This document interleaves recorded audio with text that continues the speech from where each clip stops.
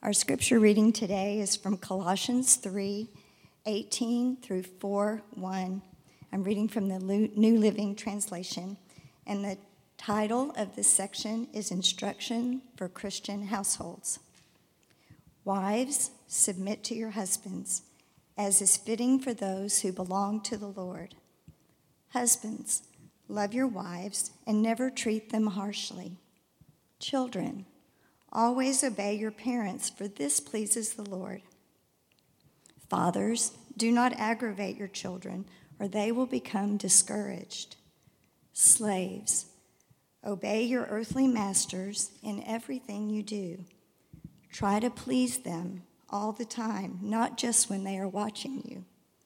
Serve them sincerely because of your reverent fear of the Lord. Work willingly at whatever you do, as though you were working for the Lord rather than for people. Remember that the Lord will give you an inheritance as your reward, and that the master you are serving is Christ.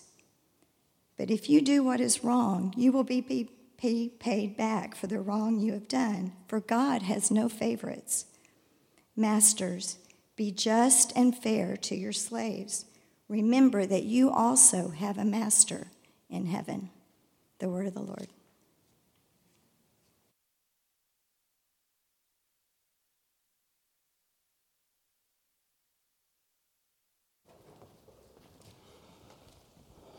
Good morning. Thank you, Cindy, for reading that scripture. My name's Mike Stroh. I'm one of the pastors here, and I drew the short straw on the preaching team.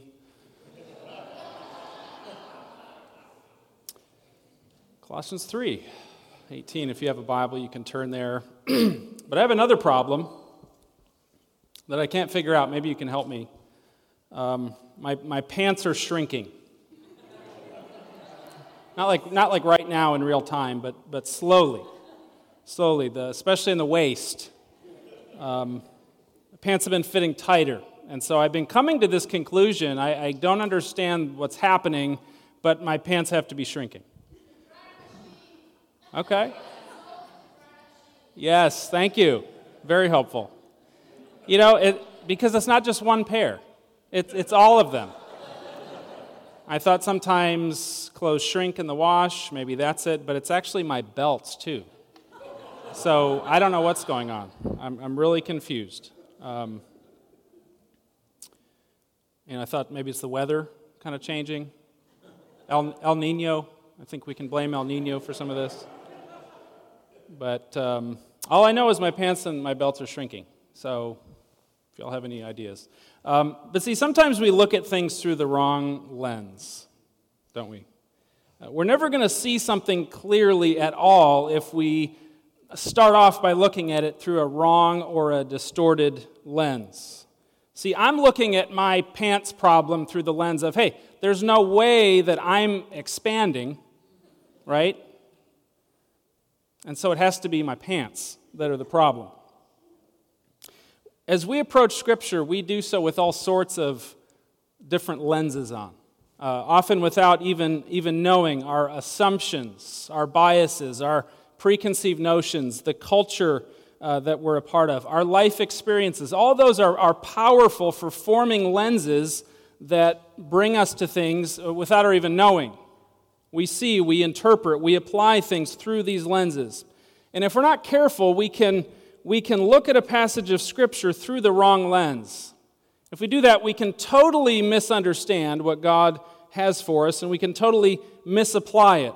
And now that's bad enough when it's just something between me and God, my own walk with God, right? But what about a passage like this that speaks to whole structures in the home and in society? We need to tread carefully here.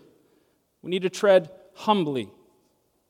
We continue our series in the book of Colossians.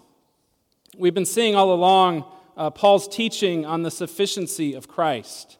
Our salvation, Paul says in no uncertain terms, is Christ plus nothing. We've been called to live out our identity in Christ, putting off those things which belong to the world, those sinful practices that no longer characterize the people of God. We're called to put on our new identity our calling in Christ, and those virtues that reflect Jesus. We're called to be a unified, a worshiping, a thankful people. So far, so good? Well, now Paul goes here. We come to this passage. Many today view these words that we just heard read through a very particular lens. We might assume that Paul here is just laying down some more teaching, just as he's been doing all along, and now laying down some very rigid and restrictive commands that many view as outdated at best and at worst destructive and should be thrown out. But if we look at this passage through a different lens, the one that Paul intended, the lens that these first century believers at this church at Colossae would have heard these words, we'll see that this passage is actually very different. Paul is giving us a radically freeing blueprint to live at home under the lordship of Christ. We'll see that Paul is calling each of us, no matter our vocation, our role, our season of life, whatever measure of power or lack thereof that we might have, he's calling all of us to lay that down in humble submission to the Lord. And so let's pray together as we turn to this passage. Our Father, quiet our hearts, our minds as we approach a text that many of us we approach with baggage, with preconceived notions, maybe with some angst, some heartburn, or just some well-meaning misunderstanding. Father, would you give us all humility to see this text in the light in which it was intended, to apply this text in the way that your Spirit would lead us. So we ask for your leading in Jesus' name. Amen. So Colossians 3, if you have a Bible. If not, you can see that the text on our online bulletin on our website. And we'll be starting in verse 18. But again, let's get ourselves up to speed. If you've been tracking with our series, these verses feel like an abrupt shift, don't they? Before this, we saw this lofty, inspiring passage on how we're the people of God. We're living out our identity in a worshiping community, a unified community, doing everything in the name of the Lord Jesus, giving thanks to God the Father through him. And now Paul pivots, it seems, really abruptly to this list of commands to husbands, wives, children. But this feels more abrupt to us than it would have to the Colossian church. Because if we're to put on this new identity in Christ, if we're to put on these virtues that belong to who we are in Christ, that surely extends to the home. It extends to these relationships that are the closest relationships that we have, where we let our hair down, where we let our guard down, where we really are who we truly are. Sometimes we can act one way on a Sunday morning in here, maybe very different way on Monday morning at work. Or even Sunday, as soon as we walk out the door, we get hangry, right? It's time to go. Paul is clear that Christ is all. Christ is in all, which includes how we live at home. This also would not have been too surprising to the Colossians because Paul lays down here what's known as a household code. These were very common in the ancient world, not so much today. When I say household code, probably many of us think of, is my house up to code, right? My roof, my plumbing, whatever it is it up to code? You might also think of those informal Hobby Lobby household codes that look like this. In this house, we do real, right? We do I'm sorry, we do hugs. Paul lived a little bit before Hobby Lobby, so that is not what he has in mind. But his readers, this church at Colossae, would have immediately recognized this. Oh, okay, this is a household code, because these were foundational parts of the Greco-Roman society. Plato argued that everybody has an assigned role in society and that everybody must stay within that role, never leave. His student Aristotle taught that the state is made up of these building blocks of households, and so every household must function this way, and so the state can function. The laws were passed to ensure that rules based on these established roles, these power structures were set in stone to preserve the state. Very clear sets of roles were addressed in these codes, and there are many of them, and they're often in these pairs of roles. There's master and slave, there's husband and wife, and there's father or parents and children. Very, very clear lines of authority, clear lines of subordination and submission. Master rules the slave.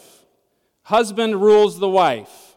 Parents, especially father, rules the whole house, the children, under the father's authority. This is the culture. This is a household code. The Roman writer Dionysius wrote that women were to, quote, conform themselves entirely to the temper of their husbands, and the husbands to rule their wives as necessary and inseparable possessions. Possessions. See, women were second-class citizens in this culture, to say the least, along with slaves, right? They have a place, they have a role to play. There's value to society as long as you stay in your box, as long as you stay where you belong as a submissive servant, okay? This is the culture of Paul's day. This is a household code. Now, Scripture wasn't written in a vacuum, but in a very particular time and place and culture. And so it's very, very crucial for us as we approach a household code in Scripture to understand, first of all, that that's what we're looking at. Secondly, to understand what the household codes of the day were saying, what this first century church would have been so familiar with, to rightly interpret them. And so we heard it read. Let me just read through this text. For many of us, this is a familiar passage. But Colossians 3, starting in verse 18. Let's just get our heads around the big picture here. Colossians 3, starting in verse 18. Wives, submit yourselves to your husbands as is fitting in the Lord. Husbands, love your wives and don't be bitter toward them. Children, obey your parents in everything, for this pleases the Lord. Fathers, do not exasperate your children so that they won't become discouraged. Slaves, obey your human masters in everything. Don't work only while being watched as people pleasers, but work wholeheartedly, fearing the Lord. Whatever you do, do it from the heart, as something done for the Lord and not for people, knowing that you will receive the reward of an inheritance from the Lord. You serve the Lord Christ. For the wrongdoer will be paid back for whatever wrong he has done, and there is no favoritism. Chapter 4, verse 1. Masters, deal with your slaves justly and fairly, since you know that you too have a master in heaven. Okay, so in our day and culture, we just read through Paul's list of commands here, this household code. What are the commands that get our attention today in our culture? Anybody? Yeah, wives submit, children obey, slaves obey.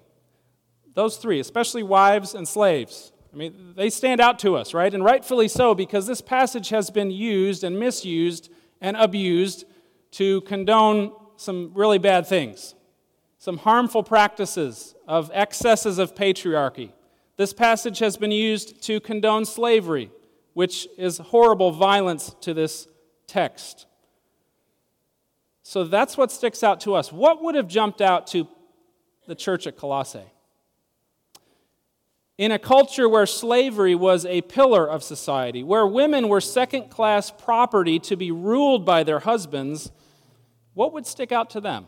As this letter probably was first being read to these believers in Colossae, well, what would stick out to them is the exact opposite of what sticks out to us. Yes, that's right. They would have heard these commands to husbands, fathers, masters, and they would have sat up in their seat. Did you hear that? Paul has commands for them too. Because Paul is not just regurgitating Plato and Aristotle, he's doing something very, very different here. Paul addresses each group in the second person. He addresses them directly, which already is radical. He's talking to each of them in turn. Now, the Greco-Roman codes talked about women.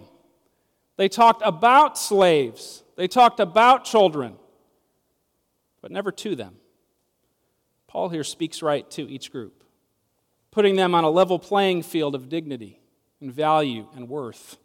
They're all human beings worthy of hearing what Paul has to say, the apostle. Just addressing them personally was revolutionary, was unheard of in household codes of the day. But that's not all that got our attention. The household codes of the culture said nothing to husbands, fathers about the way they should treat those they led. Scripture tells them to be kind and gentle and loving. So Paul's not creating a list here. This is so crucial for us to understand. Paul is not creating a new list of do's and don'ts for the church, for Christians at home, to put everybody in their proper place of authority and submission. He's taking an established code and turning it upside down. It's hard to overstate the importance of what I just said. What I've just said is taking off one lens and putting on a totally different lens. And when we look at this passage through this lens, we can see it in a whole different light. We can get a little closer to how those first century believers in Colossae would have first heard these words. What is Paul doing? Paul's speaking directly to those without power, without authority in the culture, and he's lifting them up. He's giving them value. He's giving them dignity because of who they are in Christ. He speaks to those who have the authority, who have the power, and what does he do? He lays a pretty significant weight of responsibility on them because of who they are in Christ. So with this new lens, let's just remind ourselves of what Paul has said earlier in the same chapter, verse 11. In Christ there is not Greek and Jew, circumcision and uncircumcision, barbarian, Scythian, slave and free. Do you see that? Same chapter. But Christ is all and in all. This has to inform how we understand the household code. What does Paul say in Galatians 3? He says there is no Jew or Greek, slave or free, male or female, since you are all one in Christ Jesus. So there's this ultimate truth here. We're all one in Christ. Paul is so clear. There are no distinctions of hierarchy in the way that we would wield power over other people like the world does. All have equal value and worth, created in the image of God, redeemed by Christ. As we saw last week, we're called to do everything in the name of the Lord Jesus.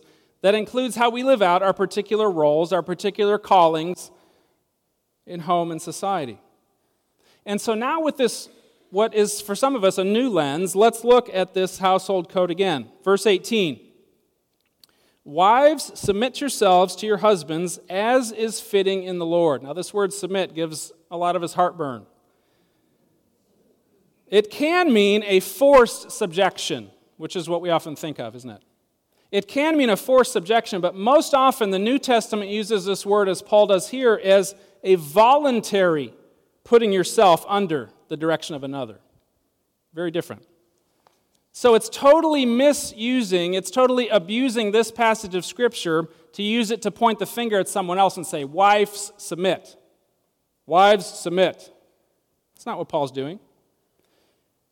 Paul's other household code in Ephesians 5 begins with submitting to one another in the fear of Christ. A willful, mutual submission is to characterize these core relationships with each other, and that starts at home.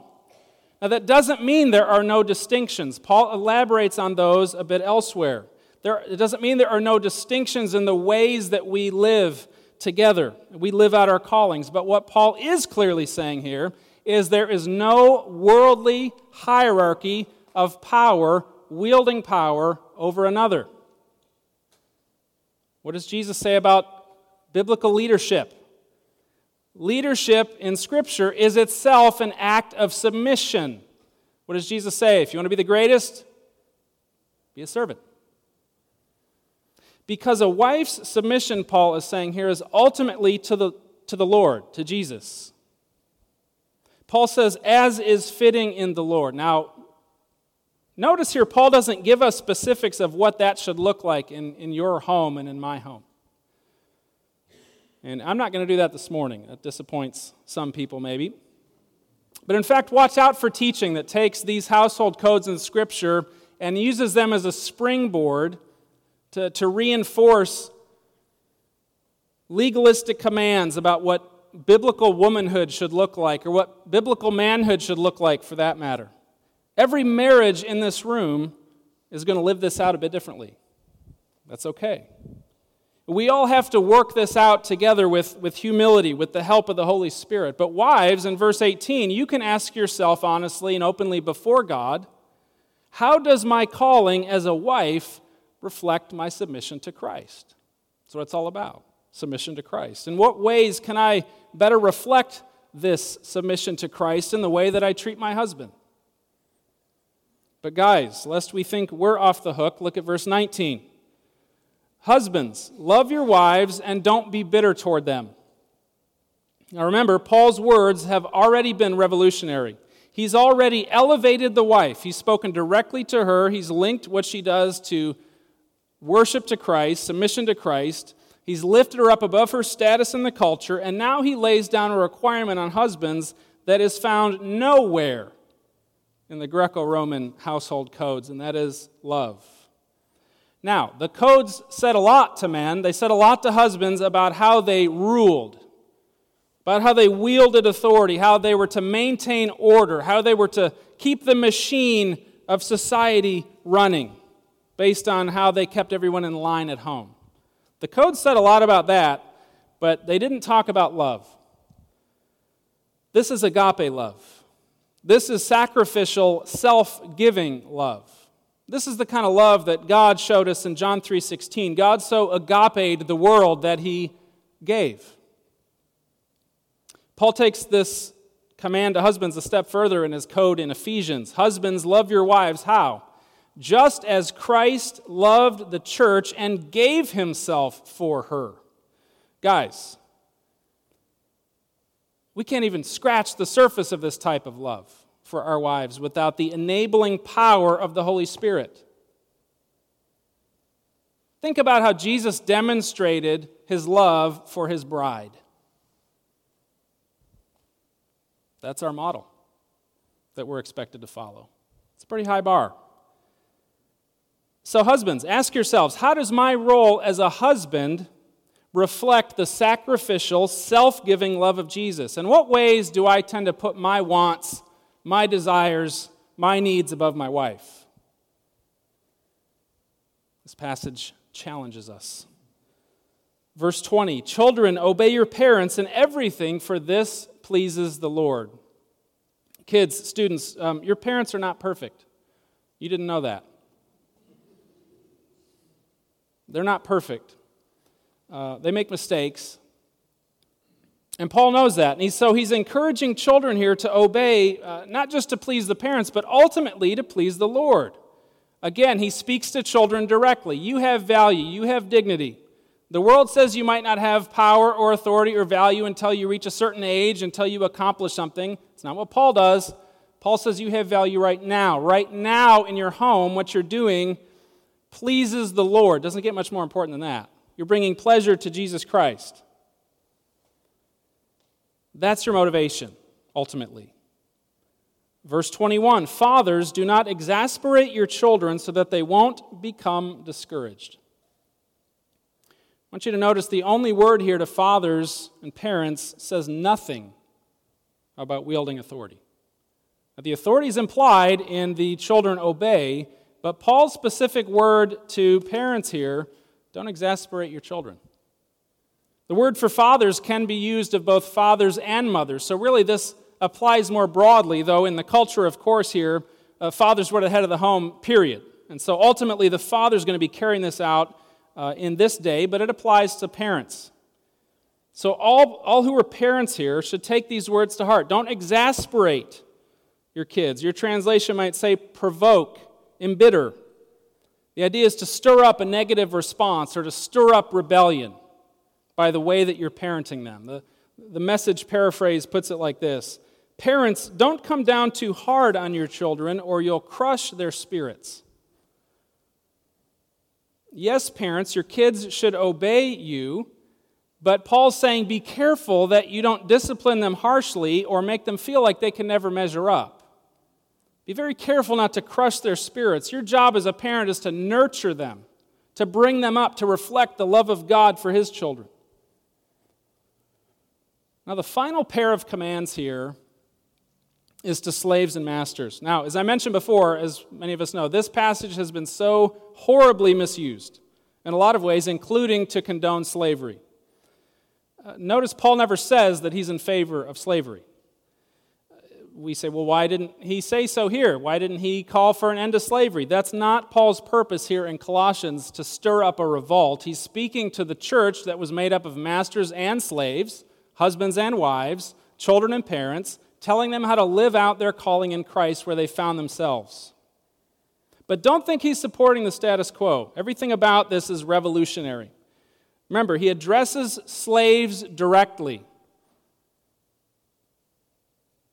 treating them not as property, but as responsible human beings who are called to make their own willing choice in this. Not only that, but you'll notice, just as you scan down the passage, his words to slaves are by far the longest. He's giving them the most attention here. His care for the slave, his encouragement for the slave is so clear here. Paul's saying, I know what you're experiencing. I know the injustice, but don't worry. I have some words for you. Verse 22, slaves, obey your human masters in everything. Pause right there. Human masters. I love how Paul just throws in human or earthly masters, as if to say, hey, don't forget that your master is just your human master. It's not your ultimate master. It's not who they're really serving. He goes on, don't work only while being watched as people pleasers, but work wholeheartedly, fearing the Lord. Whatever you do, do it from the heart as something done for the Lord and not for people, knowing that you will receive the reward of an inheritance from the Lord. You serve the Lord Christ. For the wrongdoer will be paid back for whatever wrong he has done, and there is no favoritism. Over and over in this lengthy word directly to slaves, he reminds them who their real master is. Isn't that awesome? He says, I know what you're going through, but your inheritance is coming. You serve the Lord Christ. The context of the home here in this passage, Paul's speaking to domestic slaves that would have been in the household, but we can certainly all take these words to heart, can't we? We can, of course, apply this to anything we do and in work. Whatever we do is ultimately for the Lord and not for people. Your boss treats you poorly. Paul's saying your real boss is Jesus. Keep your eyes on him. And as it turns out, the bigger point that Paul's making is that everyone's boss is Jesus. Look at chapter 4 and verse 1. By the way, one of the worst chapter divisions ever, which were not in the original text. So somebody fell asleep on the job when they were dividing up the chapters here. But chapter 4, verse 1, Masters, deal with your slaves justly and fairly, since you know that you too have a master in heaven. Masters, I got a word for you too, Paul says. This word for fairly can carry the idea of equality. Talk about radical. Imagine how this must have sounded. And don't forget, Paul saying, you have a master in heaven. That should characterize everything you do to those that are under you. And that's a big part of Paul's point for everyone here. Don't forget that you have a master in heaven. So let your life as a child, as a wife, as a mother, as a parent, as a slave, in this case, as a master, as a student, as a worker, reflect that. If you just scan down the text again with your eyes, you'll notice how many times the word Lord is repeated throughout this passage. 7 times, including the word master in verse 1, same word. The lordship of Christ is woven throughout this whole blueprint of the Christian home. It's in every room. Wherever you find yourself, whatever calling, whatever vocation, whatever season of life, put yourself willingly under the lordship of Christ. Let Him rule your heart. Let Him guide how you treat your spouse. Let Him guide how you treat your parents, how you respect them. Let Him guide how you treat your children, how you nurture them in the admonition of the Lord. In our day, your boss, your employee, let Christ dictate how you act at work. how you show respect for that manager who doesn't treat you with respect. Jesus is with you where you are. He knows those core relationships and the challenges of those relationships, and ultimately, he's telling us, you're serving me. You're serving me. Now, Paul may disappoint us here by not giving us specific applications. Well, what does it look like in my home for me as a wife to submit? What does that even mean? What does it look like for a husband to live out this kind of love? Paul doesn't do that here. Our takeaway for this morning from this passage is a call for all of us to humble ourselves, as Paul writes in Philippians 2, to consider others more important than ourselves, to adopt the same mind that was in Christ Jesus, this attitude of humility. Just as Jesus submitted himself to the will of the Father, that is our calling, that is our privilege, whoever we are. And that alone, that truth alone, transforms how we approach our roles. How we wake up in the morning and say, okay, how am I going to live today as a child, as a parent, as a friend? We apply this passage never with a pointed finger at others, only at ourselves. How can my role as you fill in the blank, reflect my humble service to Christ? That's a question that we all need to ask ourselves prayerfully, repeatedly, and honestly before God with humility, ready to hear how the Holy Spirit will teach us, will lead us. Well, author Rachel Held Evans said it so well about these household codes. The household codes, she wrote, should remind us that where we may be advantaged with power or privilege, we're called to humble ourselves, to sacrifice, to love, to listen, to surrender our power, and to treat our fellow human beings as our equals, co-heirs and brothers and sisters in the family of God. Where we may be disadvantaged and without power, we're reminded that we don't answer to the man anyway. We answer to Christ, who has been both powerful and powerless. Now, sometimes we look at things through the wrong lens, like me and the problem that I'm having with my pants, right? I see now, I think I can be finally honest that it's on me. It's not my pants. This morning, I'm committing myself before you all not to have a donut after the worship service. Would you hold me accountable? I think that'll help get me on the right track. And I'm sure I'm the only one with this issue, so please, all of you, partake. But me, I'm gonna abstain. But do you see how differently this passage looks when we view it through a different lens? The ramifications in our home, the ramifications in society. Is Paul laying down a list of do's and don'ts to keep everybody in their place, to keep those power structures in place, to reinforce cultural systems of power and authority? Well, that's one way to look at it. That totally misses the point.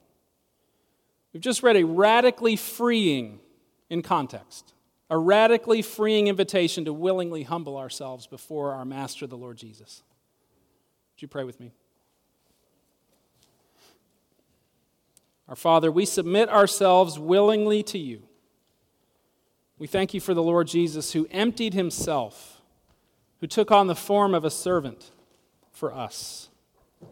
Thank you that he submitted himself to your will to the point of death for us. We acknowledge, Father, that Jesus, your Son, is exalted over all, King of kings, Lord of lords. He is the rightful master of all creation, but we as your people want to willingly, we want to joyfully put ourselves at his feet. In our relationships where we're so free to let our guard down, to be who we truly are, would you help us especially there to reflect who we are in Christ? Would you give us true humility for the glory of Christ, in whose name we pray? Amen. Let's stand together.